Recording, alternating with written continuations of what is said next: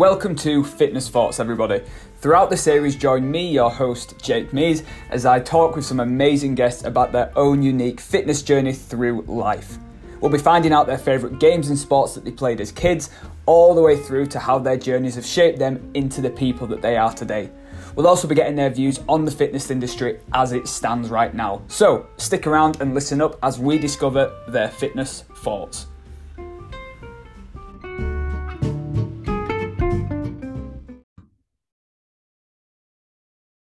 Welcome back to Fitness Thoughts. Hope you're all doing well. So we have got a really special episode today with not one, but two guests. We very much are joined by a power couple of the UK bodybuilding scene, Dr. Steph Hill and Will Dyson. So first of all, guys, thank you for giving your time and coming onto the podcast. Really appreciate it. Are you both doing okay? Yeah, thank you. Wow, what an introduction. So for those who don't know you, do you just want to give a little bit of a background into yourselves? I'll let you guys decide who's going to go first. But just a bit of a background into yourselves and sort of what you're up to at the minute. Yeah, shall I go first? Yes, always. So I'm Steph, and I don't know where to start. So job-wise, I guess, I'm a doctor. So I've been a doctor for my 6th year now. I now specialise in end-of-life care, but have done a good stint on the intensive care unit and acute medicine. I've done a bit of paediatrics, GP, bit of everything really. So that's my number one priority, I would say, apart from Will, obviously. Got to put that in there. And then other than that, I also bodybuild and I compete. So I now do figure. I do natural figure. And last year was my 3rd year, was it? No, 2nd year in figure. And previous to that, I did bikini. So I guess that's a bit of a summary of me. Interesting. I didn't know it was a priority. That's great. I don't make it clear, obviously. You can't bring it back on me now. So yeah, I'm a bit of a mix of a weird combination of things that nobody ever anticipates, but excuse me again. So I am, I guess, principally a scientist. Well, I used to call myself principally a scientist, but now it's going to be principally a coach. But I've been in academia for 9 years. I've started doing my foundation degree, undergrad, master's degree, and now I'm doing my PhD in my 4th and final year. In molecular biology and biophysics, I focus on an area called structural biology, which looks at all the little molecules and how they physically look, operate, and respond to things. So I'm looking at something that is important in the drug resistance mechanisms in MRSA, which is one of these superbugs, and that'll be that's my PhD topic. But then I'm also a coach. I have an online client repertoire of, I think, 25-ish. And I coach a wide array of lifestyle clients to competitive clients. I'm also a competitive bodybuilder myself, and I focus on classic physique, and I have done for about the last 5 years. And I am also doing a master's degree in performance nutrition via the IOPN. I think that's probably it as a summary, I guess. So basically we're in competition as who can get the most degrees. Yeah, who's the busiest as well. Yeah. So this is the thing. I mean, you are without doubt the busiest couple that I've ever met, the busiest people I've ever met, really. But to say, obviously, you've got such demanding jobs and such busy careers, and then also you've got the success with the bodybuilding on top of it. I just wanted to sort of start with that, in a sense of sort of scraping it right back to where it began for each of you, because obviously you're sort of in that 1% when it comes to bodybuilding, of the dedication and the commitment that you've got to put into it and the sacrifice that goes into it, but that doesn't come from nowhere. So where did all that start? Like, what was your introduction to fitness as it was? So I started competitively swimming when I was really young. I could swim before I could walk. So that's my earliest memory of competitive sport. I went straight from swimming into competitive trampolining. I wasn't very good at it. I ended up coaching trampolining, and I coached sort of England level gymnasts, but I couldn't do that at all myself. I just had a block whenever it came to trying to twist a somersault, but I enjoyed that. I took that through to university as well, and did a bit of competitive sport at uni for my first degree. And then when I started my medical degree, I joined a gym, and I originally just joined a gym to lose weight, and then started doing classes. And I'm just a very competitive person. I like to make everything that I do a challenge, and so it was kind of inevitable really that I was going to end up competing at some point. Gave it a go. I just did a local charity show to start with, which had about 30 to 50 people watching it. I wore an ASOS bikini and New Look heels. Yeah. Prepped myself. I'm not sure you could even call it a prep. I didn't eat carbs for 6 weeks. It's somewhere, isn't it? Well, it works. Yeah, might not be ideal, but it works. It does. 6 weeks probably wasn't quite long enough, but anyway. So I got up on the stage and I enjoyed it, and that was what I was doing it for, really, to see. And so then the following year after that, I thought, well, if I'm going to do this properly, I'm going to get a coach. So I did, and that's where it all began. So I guess just being a very competitive person right from the start, and then being in an environment where other people were competing, and I saw it and thought, if they can do it, I can do it. Yeah, it seems very much, obviously, with the background in swimming and then trampolining, you've obviously got the mindset required for it just ingrained in you from a young age. And it very much just sounds like as you've got into training, that mindset has just almost transitioned and been slotted quite nicely into that to then bring you on with the bodybuilding side of things, which makes complete sense, which is really, really interesting. What about yourself, Will? So mine, I guess it was a natural segue from like getting into like fitnessy stuff in general, like the fitness industry. But when I was a kid, I moved around quite a lot. So I was private school for like the early half of my life, and then parents divorced, sub story, blah blah blah blah. And then we ended up going to state school in Cape Town. And it was, when we were private school, there was like it wasn't very sports focused in Johannesburg. But then Cape Town was very much like Afrikaans, like sport. So you just couldn't avoid it really. And I sort of felt quite like the odd one out. Started going to the gym, and the gym manager from the gym just down the road from school was like just super helpful, proper role model guy. Never asked for a penny to write me any programs, but he just wrote them for me and put them in a box.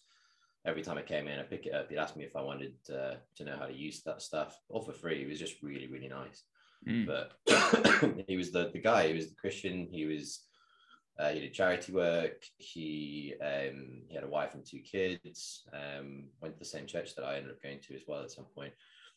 Just to really love the guy. And I was like, wow, I really like this stuff. So I had a really fortunate exposure to like fitness from an early day. And that was like, I just wanted to be like that really, I guess, from a fitness perspective, professional stuff. And it got me into sports. So I did a mix of like 400 meters, discus, cricket, squash, and rugby when I was in Cape Town. And then when I came back to the UK, all the track and field stuff didn't exist, so just sort of got focused on rugby. And then as I started focusing on rugby, I then came across like muscle and fitness magazines, and then I'd obviously also watched Dragon Ball Z as a kid, and I was like, holy shit, these people exist, like, and they're in magazines, not just as cartoons. So and then I started going to a gym, and there were a couple of bodybuilders at the gym, and then went to another gym full of monsters. And then I was like, okay, fine.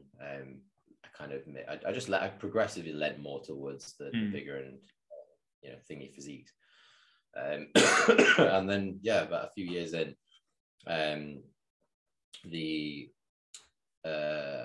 I'll probably say like 3 or 4 years in, I managed a business for a couple of years in between college and uni, and all I did was read through forums, read through muscular development and muscle fitness magazines whenever they were published, because my job was pretty easy, a financial based job. And I just got obsessed with it really, and all I did was eat, sleep, work and train. That was my 15-hour day every single day for 6 days a week. I just went from one thing to the other, and eventually I kind of thought about competing, and then just started from that.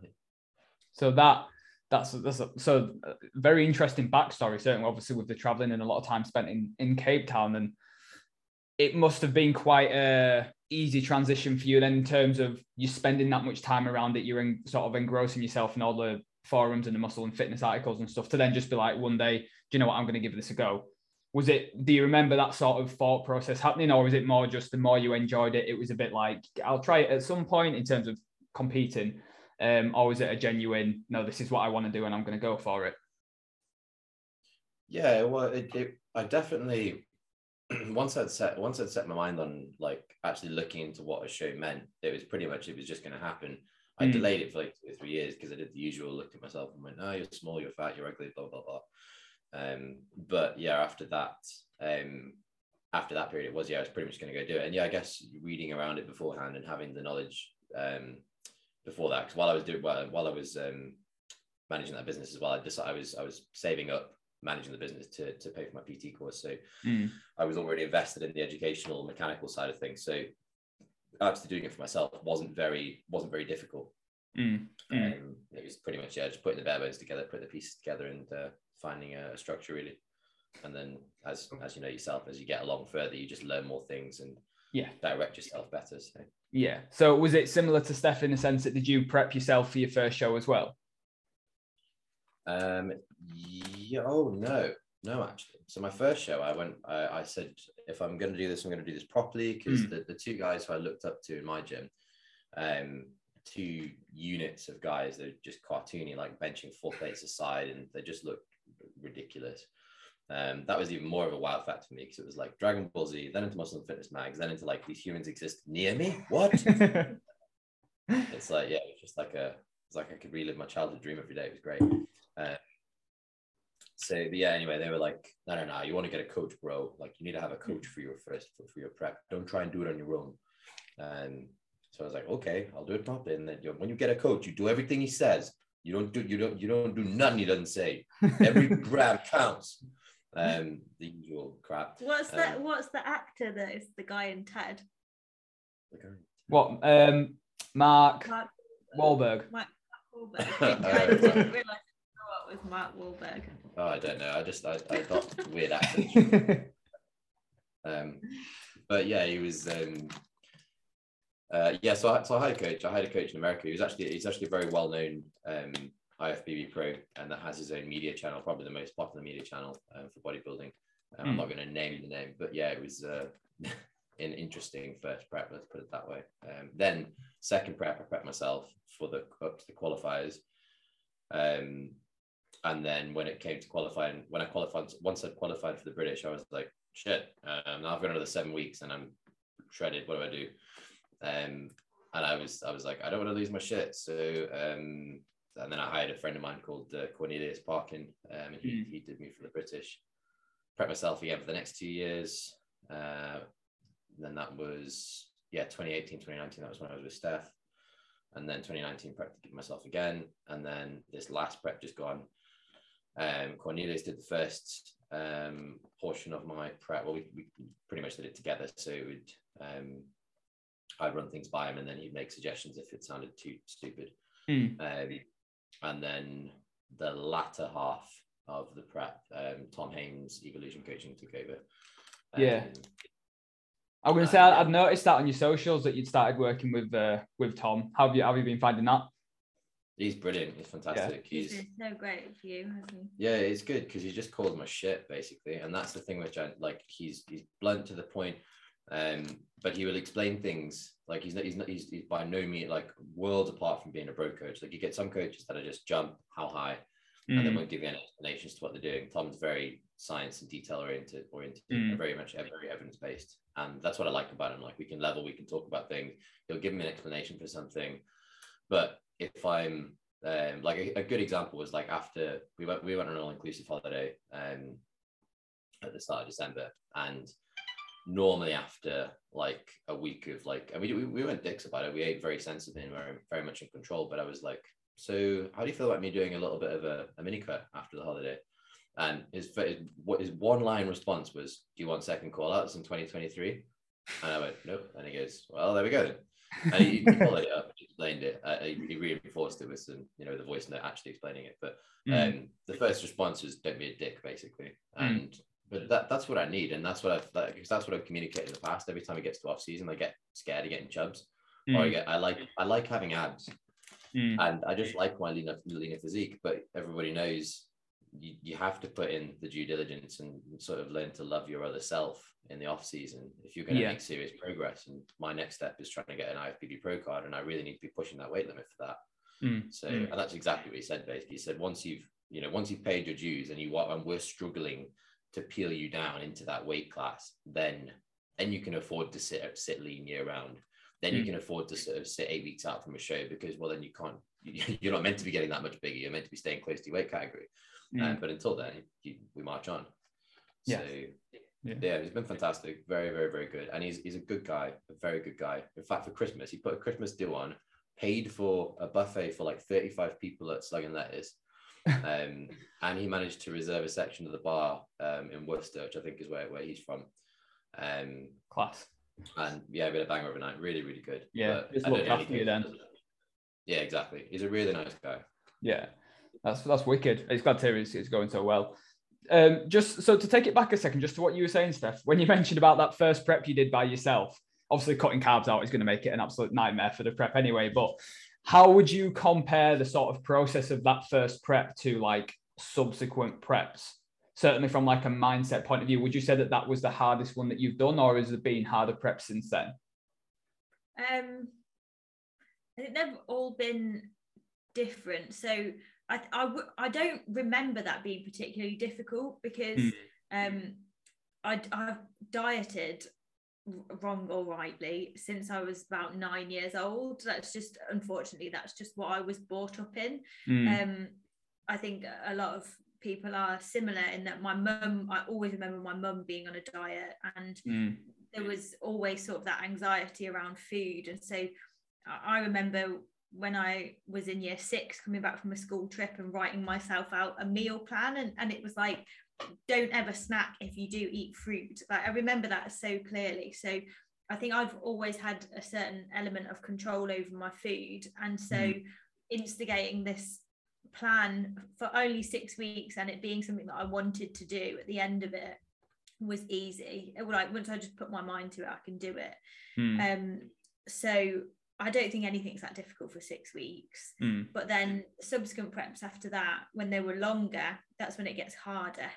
And my first coach that I had was a very, very much a bro coach. And I think there's a difference between what you need when you're doing your first shows versus what you need when you're a bit more of a mature athlete. If I can say that. It sounds a bit dickish, doesn't it? Mature athlete, but essentially that's what you do. You mature as an athlete. And I had no idea about what was necessary to get properly lean back then. So therefore, following a meal plan that I was told to do was the right thing for me, and doing the amount of cardio that I needed to do was the right thing for me without asking any questions. And that was fine at that point. I just got my head down and I did it. After that prep, I then started to think, well, I've done that now, but I kind of have a few questions, and I wonder if maybe we could have done things differently. Maybe I didn't need to take my food so low. Maybe I didn't need to be doing that much cardio. Maybe I could have done it a bit healthier. I started to ask questions, and that's when me and that coach didn't really get along then. It didn't work because that's not how he works. He's very bro. He's very half your portion of rice and that's it for this week sort of thing, which is fine. It works for some people, but it wasn't fine for me, especially with my history with food. So that's when Will took over.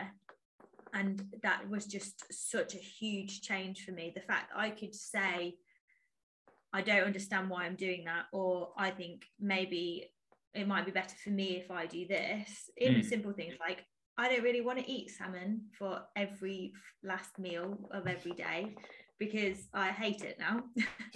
So but take it from that to then like the intricacies of, can you talk me through why we're making this change or why I need to do that? And I've just learned so much. And as I've learned more, I've then wanted to ask more.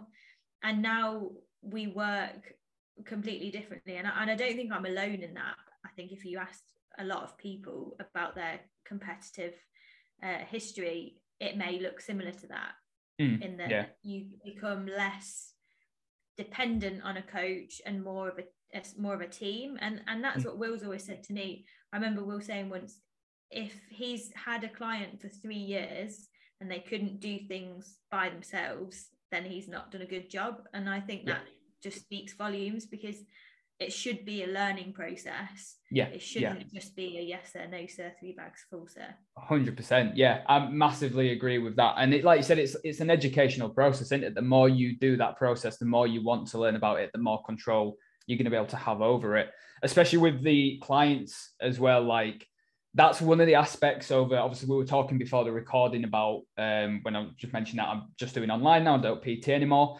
And one of the things I've personally found with that is that clients are much more dependable on themselves through the online means than they are when it's a one-to-one PT, because they don't physically have you there.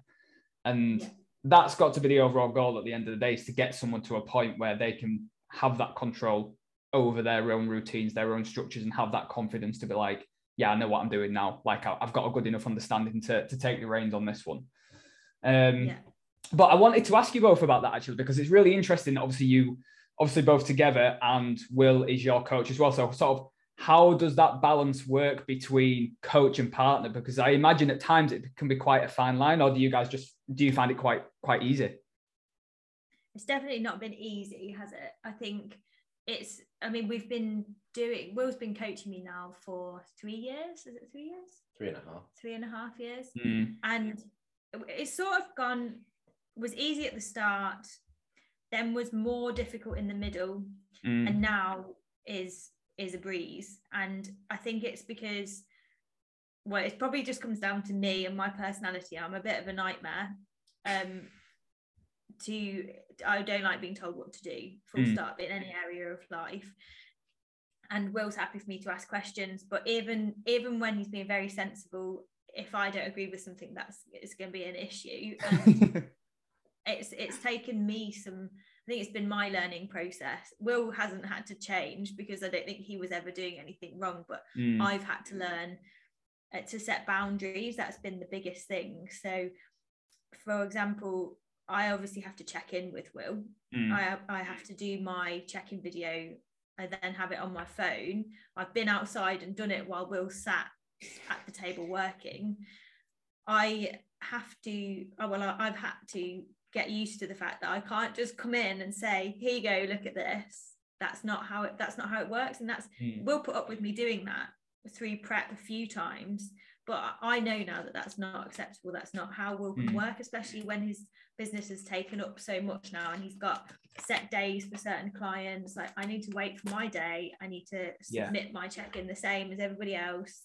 And the only difference is will sit and do voice recordings and videos for everybody else and talk through the check-ins, whereas we sit and just talk through because we're in the same house. And it actually saves time. But it's been setting that boundary that all of the time we are a couple, and only in that time are we coach and client almost. That sounds weird. Client. No, that's really interesting, because that sounds like like the best way that it could work. Because I've had like conversations with people in the past who have tried similar, and like the number one problem that always seems to have come up is that, I can say no to it, because they've been partners. They can say no to each other. So if one's coaching the other and been like, right, I want you to do X amount of cardio this week going forward, they've been like, no, I don't want to do that. And it's like, you can't do that when it is an external coach and it isn't your other half. But I think, like you were saying, establishing those boundaries, that's really, really interesting, and obviously effective, because it's working really well. So yeah, really, really interesting actually how you're managing to sort of navigate that and make that work, and sort of still sort of keep it separate to just the relationship as a whole. Yeah, it is kept separate, but then equally the one thing that makes it work, and the reason why I don't think I could have any other coach, is that and I'm not the only one, it makes it sound like I think my life is much busier than everyone else's, but it's so erratic in terms of shift patterns, where I'm working, and when I can eat, what I can eat. That trying to bring someone else in to understand all of that, I feel like that would be really, really difficult. But Will obviously sees that. He's here and he sees me go off to Scarborough twice a week. He sees me when I have to do my meal prep and what meals I need to get sorted. I have to carry my meals on the train with me. He knows I have to train over 2 gyms, and that changes. And having Will know the ins and outs of that and be able to just guide me through it is key. And I genuinely don't think anybody else would be able to do that. They just wouldn't have the time to get to know everything that I do. Yeah. How have you found it on your side of things, Will? Yeah, it's been pretty good. I mean, I think after sort of adjustment and experience, I think, and Steph getting into her own groove and with her sort of mindset, and also the fact, like, so basically when I go to sleep, like she'll slide punch me and pretend it's the window, like, so I think that helps when she lets go of some aggression. But in all seriousness, yeah, I mean, it's pretty. I'm quite laid back in general with coaching.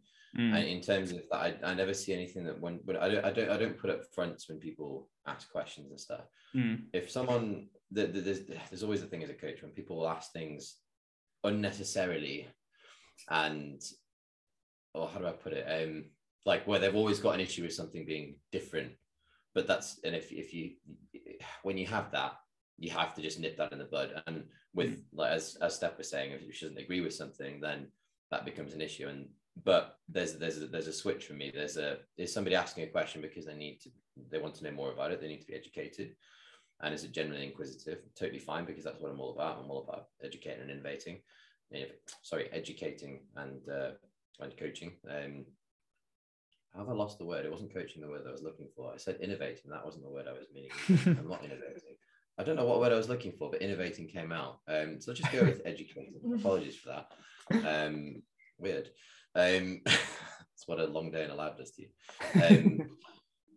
But yeah, so yeah, but then there are times where, for example, Steph won't agree with something, and I'll say, well, what do you?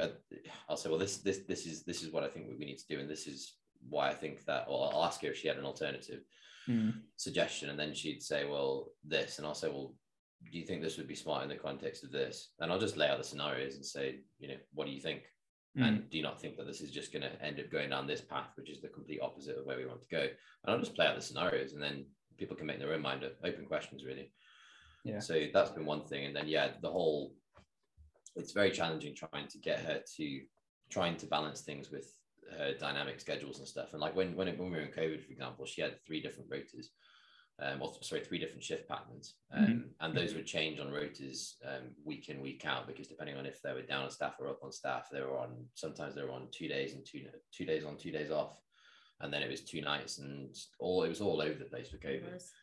But we just came up with a simple system of when she's on nights, she has this pattern. When she's on days, she has this pattern. When she's on long days, she has this pattern. And we just swap between them. We prepared enough meals that she'd always have at least like 5 days worth of each. We bought a chest freezer and had obviously some people aren't blessed enough to have that, and an American fridge freezer. But essentially, it was a case of logistically, how can we just prepare for every scenario and just deploy when we need to?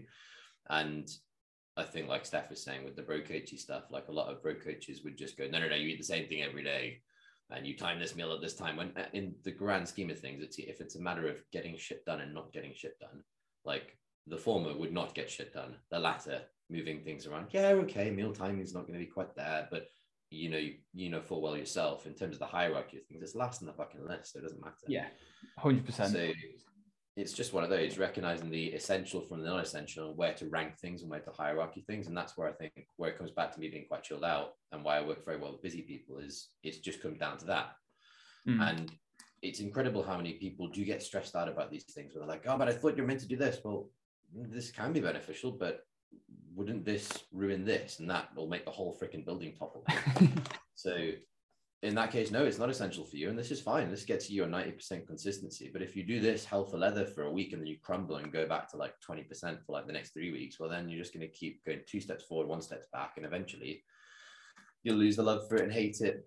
And yeah, so, you know, a lot of what Steph was saying about her having buy-in and stuff, I'm pretty much pro giving the control, making clients and anybody who I speak to for that matter, feel like they're in control and in the driver's seat. That's the way it should be. It should be in the context of your own life. We have tools and directives to help us, you know, go further along the path to whatever extent we want to take it. But it's got to be an individual journey, and it's just finding that balance. So it's the autonomy. Oh, sorry, what was that, Steph? It's the autonomy, having that autonomy and confidence to be able to make your own decisions, but knowing that you've got Will sort of like a safety blanket for me. I think I'm at the point now, Will has gotten me to the point now where I could write my own training plan and my own nutrition plan. I don't think I'd go far wrong, but I would still want Will there to tweak it. And there will be times like I'm no different to Will. Probably plenty of people are the same. If you've overindulged a bit, then you automatically want to go on another mini diet or whatever. And sometimes if I was left to my own devices, I would end up eating lettuce leaves for a week, you know, not that dramatic. But, I mean, this morning. Yeah, like now after Christmas, pretty much. Pretty sure we just had this discussion before I left the house, like 10 minutes before I got in the car. Fuck off. I know. Get back to your normal diet. But and that's what you need a coach for, isn't it? To sort of keep you in check, and you can be your own worst enemy sometimes. 100%. But I think, I think importantly as well, and one of the things that I sound like I'm just blowing Will's trumpet. That's okay. I don't think Will will mind. There's a difference between what's put me off other coaches as well has been the fact that I feel if I went to them and said, look, bodybuilding isn't my first priority, work is my first priority. And actually, although I really, really want to do well, and I always will aim for first place because that's what I would want to do, but I wouldn't be brokenhearted like this season. When I was second or third, I wasn't brokenhearted. I was chuffed. I was so happy because I know it's not my first priority, and I know it is a lot of people's first priority. But going to a coach and saying that, I feel like they'd be a bit like, okay, well, do you want me to coach you as a competitive athlete, or do you want me to coach you as a lifestyle client, or what? Whereas you can be a competitive athlete and be at that 90% that Will said. It's okay to do that. But I think maybe the fitness industry at the moment is very much all or nothing, isn't it?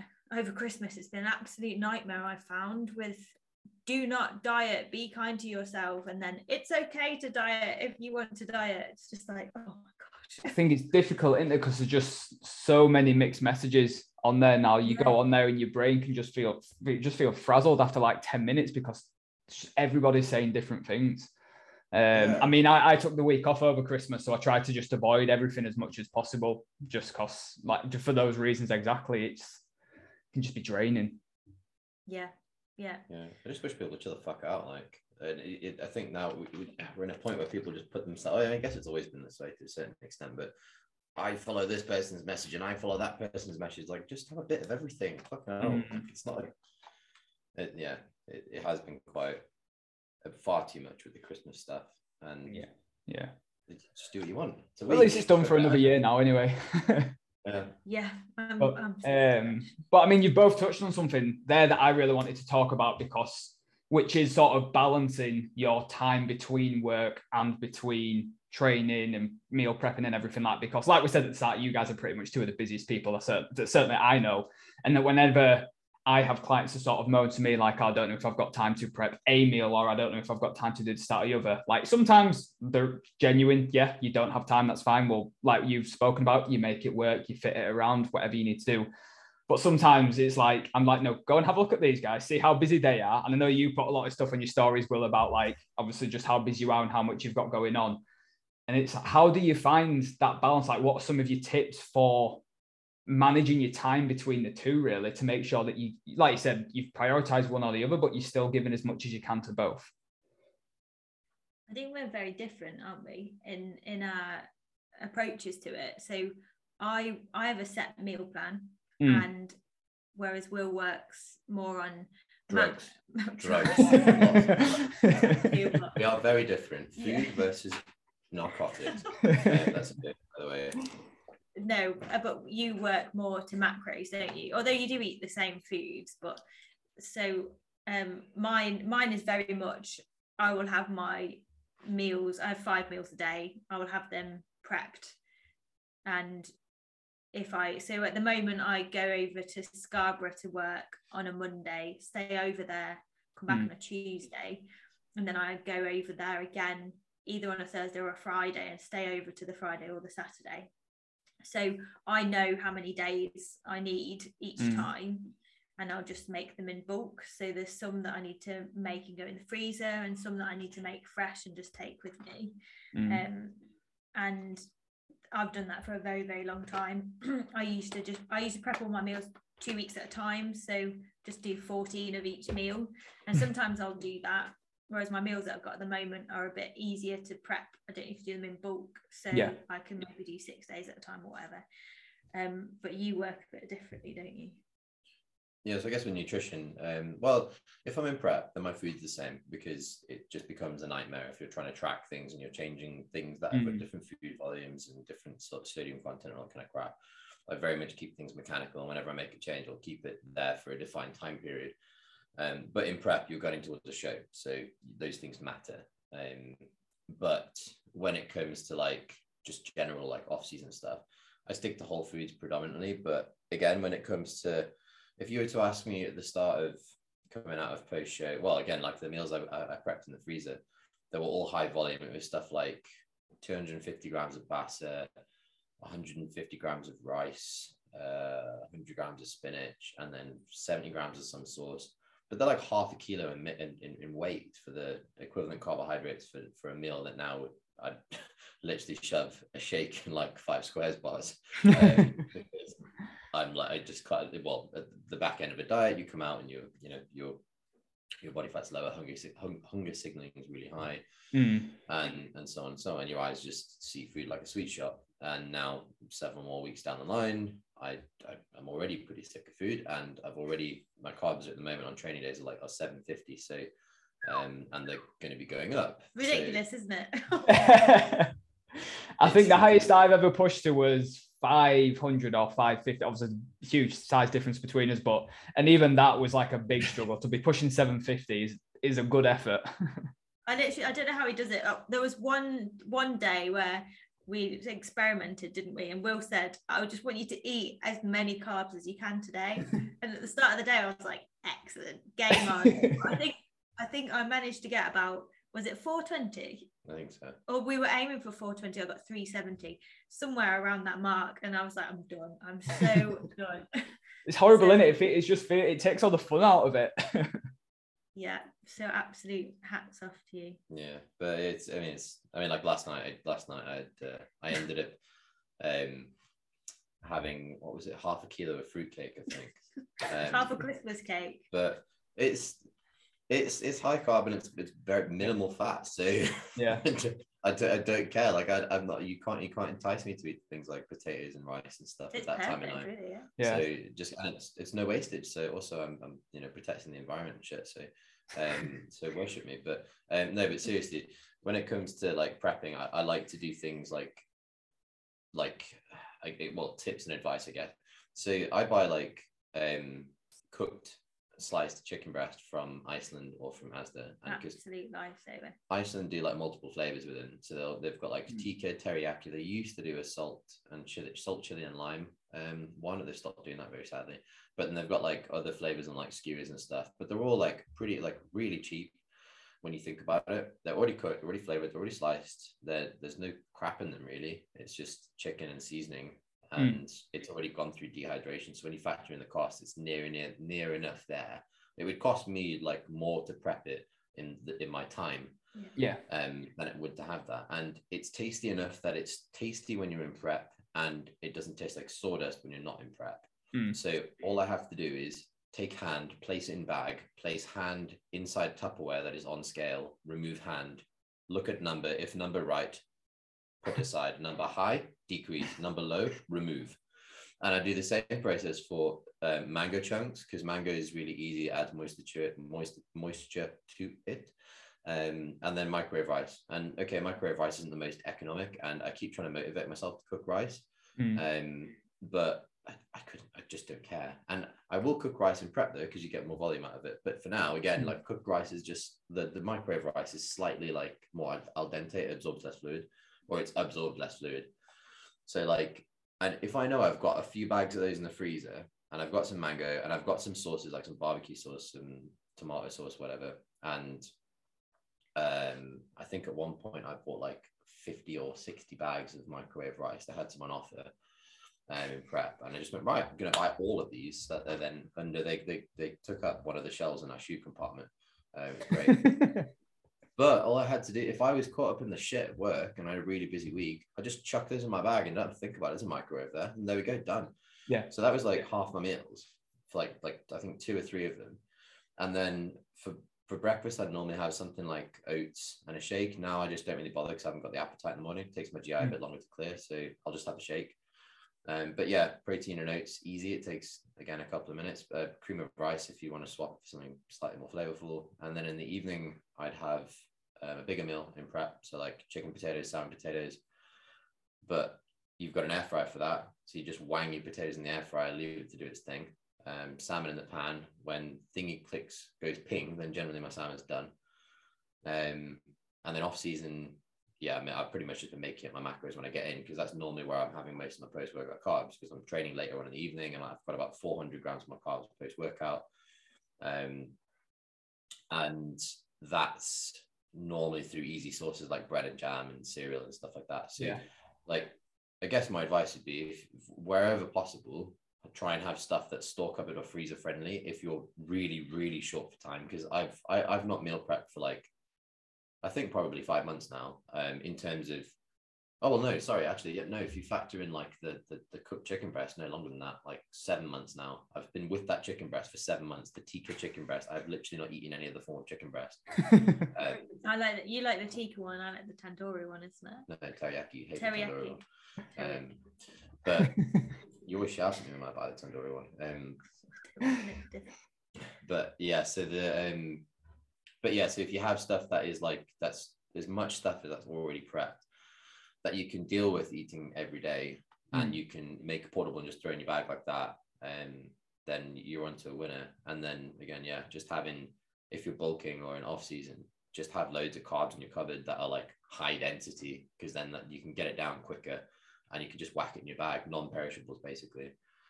And just deal with not making things fancy. I think a lot of the things which people try, where people say they don't have the time, is because they try and think of making every meal a flavor sensation.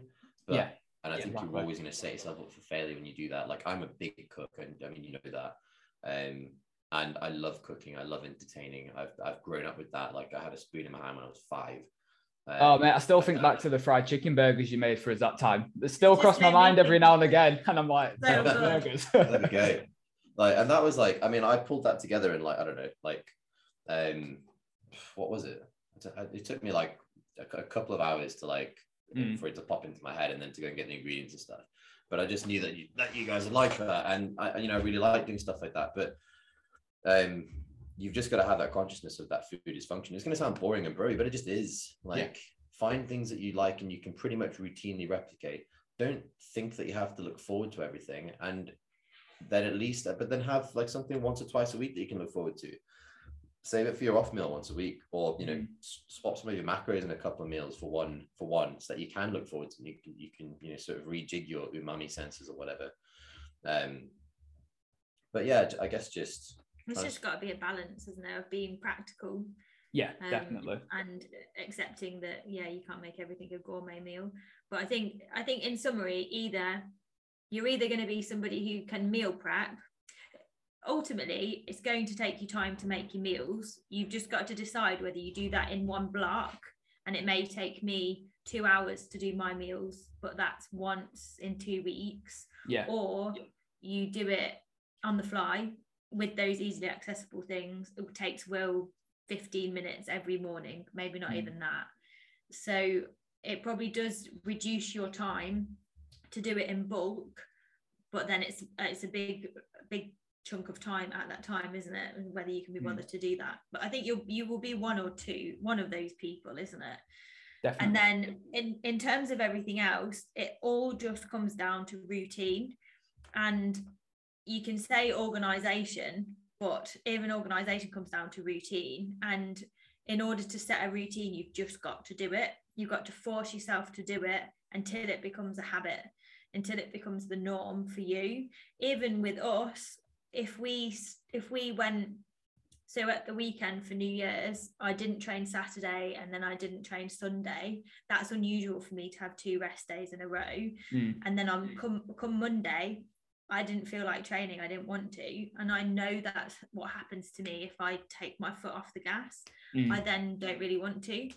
But I did when I did go and train on Monday, because I knew that's what I needed to do, because it's so easy to get into that rut. And that's even with us, and when we like, training is a huge part of our life. And so for someone who is not, you just need to be so mindful of that. There are times where you can give yourself a break and say, okay, I plan to train today, but I really don't feel like it, so I'm not going to, so that you don't make it a chore. And then there are times where you have to kick yourself up the bum and say, no, come on, you had 2 days off, you will feel better.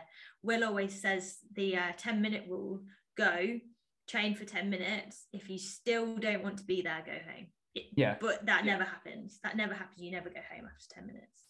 I think that's a good rule, actually. I like that.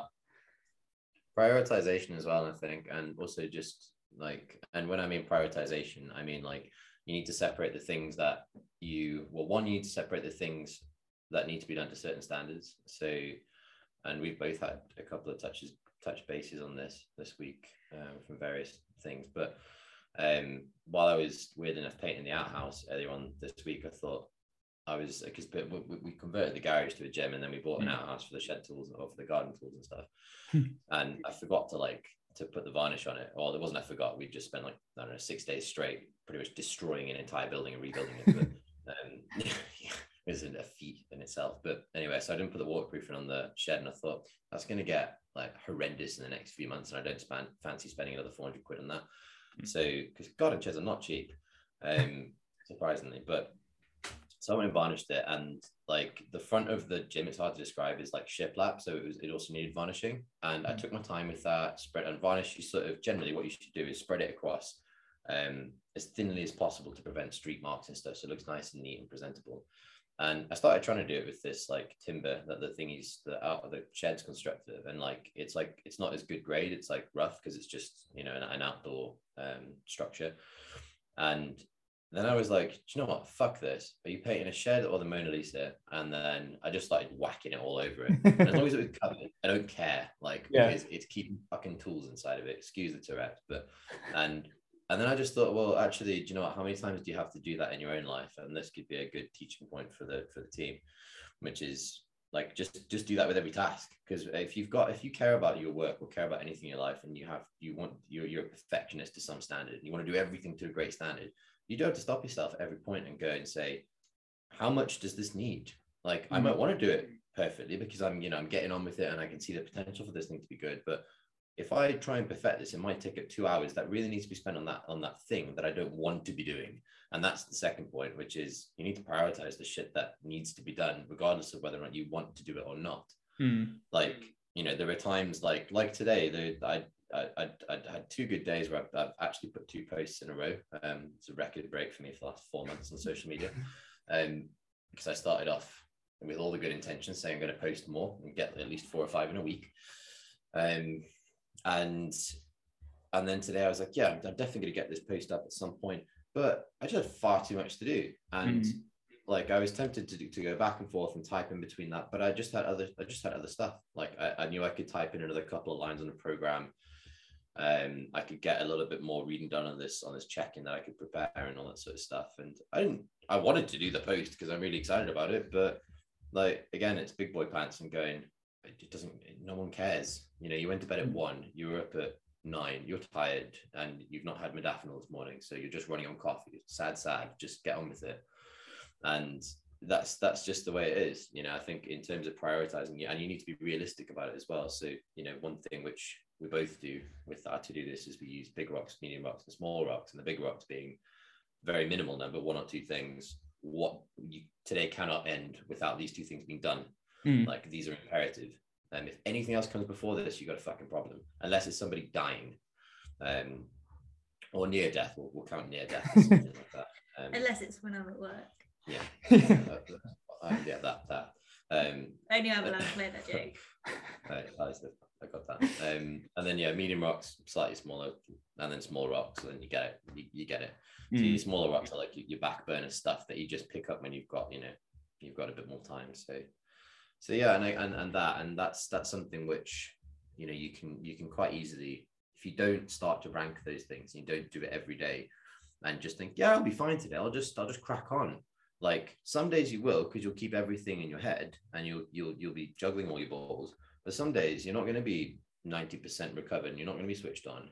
And that's when it'll catch you out. And you just lose the whole day then, don't you? Yeah, and like Steph was saying, with habits and routine, if you're not in the routine of doing that, then you're fucked, because then you won't think to do that. And then you're stuck there, and then you have a day where you pretty much wasted it. And then it ends up, well, not wasted it, but you do, you know, you work at 70% rather than 90%, which is what you should have done, what you needed to do. Then it gets backed onto the next day. Then that gets backed on all the way through to the end of the week. And there goes your day off. And then you're starting the next week without having a day off. And then you've got a whole week worth of work again. You're already tired, you're already fed up. And then you start looking at your work negatively and everything else negatively. Then training becomes a chore. It all stacks up. So having some form of consciousness of, 1, habit and routine, and 2, being realistic, setting your objectives, when you tick them, when you write them down and tick them off, you feel good about it. You feel at peace with it, because no one's list finishes. And if your list does finish, I mean, hats off to you. You've either got a very boring life, or your parents bestowed you with a lot of money, or you're retired, and congratulations, more through to you, and why you're listening to this podcast. Are you sure you didn't have some with modafinil? I like Jake. But yeah, that's that sort of stuff. So I think, yeah, it's tough, but I think you do just need to have that sense of prioritization, having habits, having routines. Yeah, 100%. I have to write it all down. I've literally got like my notepad there. Every morning it's okay. Well, the night before, I'll write out everything for the next day, because mainly for the reason that you've just said, just being able to tick it off. Because if you tick it off as you go, you get a little kick out of it. You're like, that's another thing done, and I'm on to the next, and another thing done. And it does make a big difference to like how productive you can be and how well you can establish that routine, I think. You do though, yeah, you do. And the thing is, like, because like you'll do one task and you'll you get really into it, and like, you know, if you've been writing a program for a client that's really interesting, you've had to put a lot of thought behind it, and an hour and a half's gone, you're like, right, finished, and you have that kind of like, you're like, that was a bit tiring. But then, you know, if you go back to your list and you take it off, and you're like, oh shit, I've got through 4 things already. Well, let's keep going. Otherwise, you know, if you're just kind of traipsing through it without any consciousness of, oh, I've got all these things left to do, then you do just kind of think, I'll have a coffee, I'll look at this Instagram post or some shit. And that's another thing of being productive. Leave Instagram alone. I think, I honestly, I could talk for about 4 hours on productivity hacks that I've learned along the way. Myself and Will both listen to a lot of audio books, and they're sort of self-development ones, like the Atomic Habits, things like that lots of people have listened to. But I do find with every single one of those that I listen to, I take things away that are just so valuable. And I went on a productivity course recently as well that used a technique which was similar to the Pomodoro technique, which is where you set a timer for 20 minutes and intensely work, and then you have a 5-minute break, and that's how you break your day up. But I think the overriding thing, to sort of summarize everything, I guess, is that make sure you have a plan, and your plan is realistic. Because if you make yourself a to-do list at the start of a day that is not doable, the only thing that's going to do is make you feel like crap at the end of the day when you haven't done it. What I do is make my to-do list easy, so that actually I end up doing more than I planned. I do my to-do list, and then I've still got time to do other things, because then at the end of the day, I feel like I've absolutely bossed it because I've done everything I planned plus more. And that comes from my revision days. I used to make myself a list of the topics I was going to cover. I started putting on way too much, and then it would have to spill over into the next day and then the next day, and I'd never feel on top of it. So I thought, all right, well, if I split this list into 2 days, I'm inevitably going to finish what I said for the first day and move on to day 2 stuff on day 1. That's excellent, because then you end up giving yourself a day off at some point that you feel like you worked hard for, because you've done the work that you should be doing on that day, and then you can actually rest. I like that. That's a good hack. I've never come across that, but I like that. Yeah, I learned that one just myself, I think. I'm not sure I heard that in any book. The Big Rocks thing is, I can't remember what book that's from, but it is from a book, and that's very good, just in terms of setting your priorities, because priority used to be, the word priority stemmed from a singular, and it's only the modern world now that has made it into priorities, when technically you can't have priorities, it should be one. So yeah, and habits which take time. You're not going to go from being someone who isn't productive and doesn't have that get up and go motivation to somebody who does things at 1,000,000 miles an hour and gets a lot done in a day. That's just not going to happen. And some people, you will never get to that. It's just not who you are, and that's okay as well. Sometimes you can just do your best, and that's fine. But if you do want to get there, if you want to be ultra productive and get lots of things done, it's a very slow process, and you have to stack things on top of it to get there. Yeah, definitely. I think that's awesome. I think you've both covered everything in a lot of detail there, which is class, and a really nice point to end on. I do want you to have some time this evening to rest and relax. So we will leave it there for tonight, guys. But just before we go, firstly, where can people find you if they want to get in touch? Instagram is probably best. So I am Dr. Steph _scrubs versus shreds. And Will is the anabolic scientist. Amazing. I'll make sure to drop those into the episode notes as well when it gets put out. And the last thing to ask you, I ask everyone this just before we finish, can you leave us with something inspirational? Basically, if there is someone struggling to achieve their goal right now, what is the one thing that you would say, the one piece of advice you'd give them? Oh. If you don't drink coffee, you have no soul. I agree. Big time, Joe. Oh gosh, inspirational. I mean, you should definitely be inspired to drink more coffee. That's always one. I don't know. Always puts people on the spot, this one. I think what inspires me most is I see, so at work, I specialise in end-of-life care. So I have the privilege of spending time with a lot of people at the end of their lives.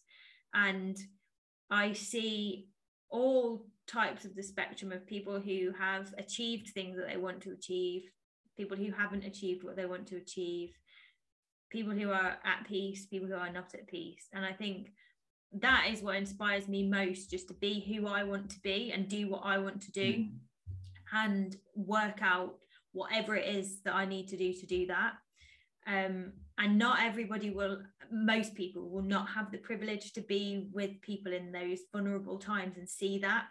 And I wish I could give everybody that feeling, that little spurt of, do you know what? Nothing else really matters when it comes down to it. So I guess I'll just share that is what I see, and that's how it makes me feel. And maybe people can reflect on how that might make them feel. Maybe it sounds a bit morbid, but it's no, not at all. I think it gives you clarity from the sounds of it, which is amazing. Yeah, it's really humbling. Humbling is the right word. Completely humbling, and also just makes you think about why on earth you're worrying about certain things. Just go out and do it, because life is so short. I think we've all seen that over this past couple of years, and there is just no time to sit around and wait, because it might never happen. Yeah, I guess mine's kind of similar. well, not similar, but I think it probably relates to it somewhere.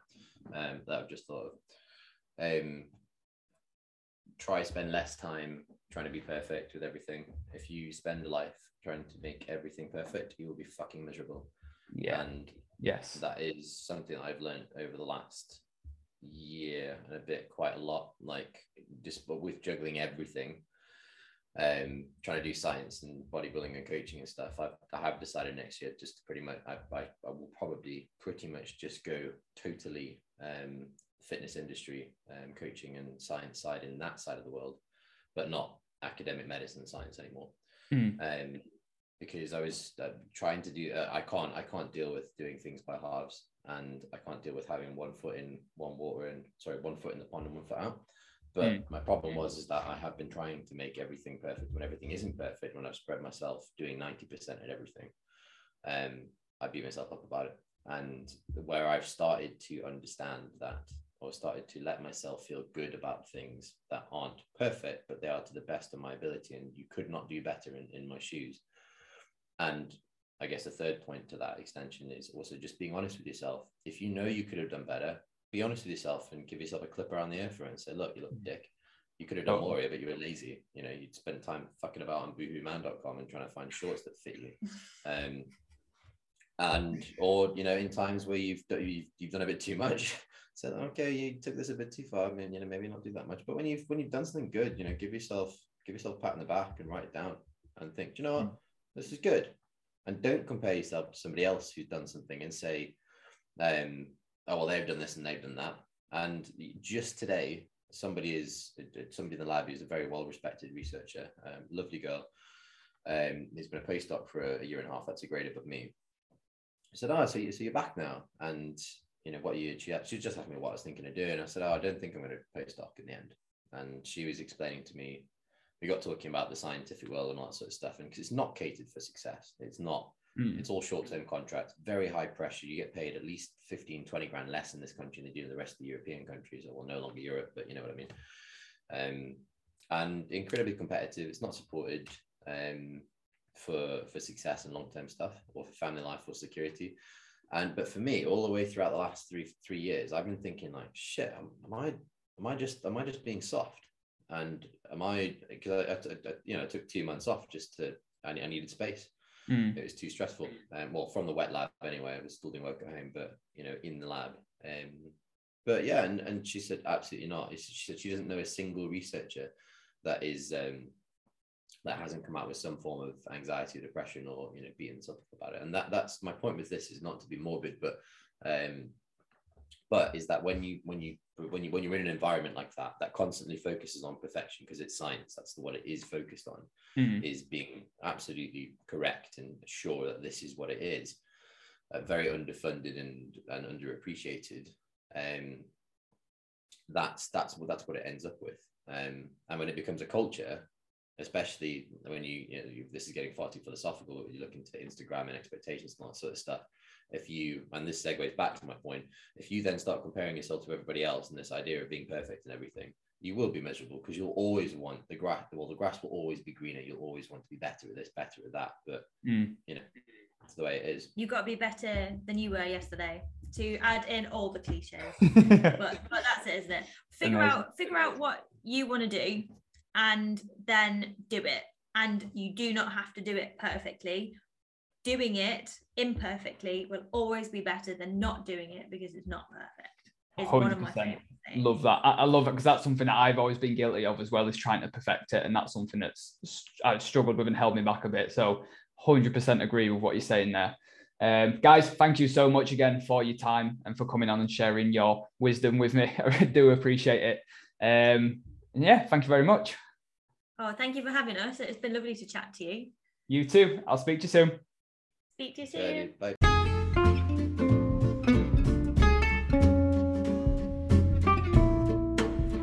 If you enjoyed this episode, please leave a like and a share or a comment, and go and share it with your friends. Why not take a screenshot, share it to your social media platforms, and tag me in it with your thoughts on the episode. You can find me at JakeMees_coaching on Instagram and on Facebook. Now, I also have a super exciting opportunity for you. My brand new Lean in 8 challenge is open for enrollment. This is where I show you how to achieve a leaner, happier and healthier life in under 8 weeks. You'll receive packs, plans, video guidance, recipes, education and weekly group calls with me to take you through every step of the 8-week challenge. We focus on getting results that last. You can get access to this via the link in my bio, or simply just drop me a DM on Instagram with the phrase Lean in 8. I'll see you in the next episode.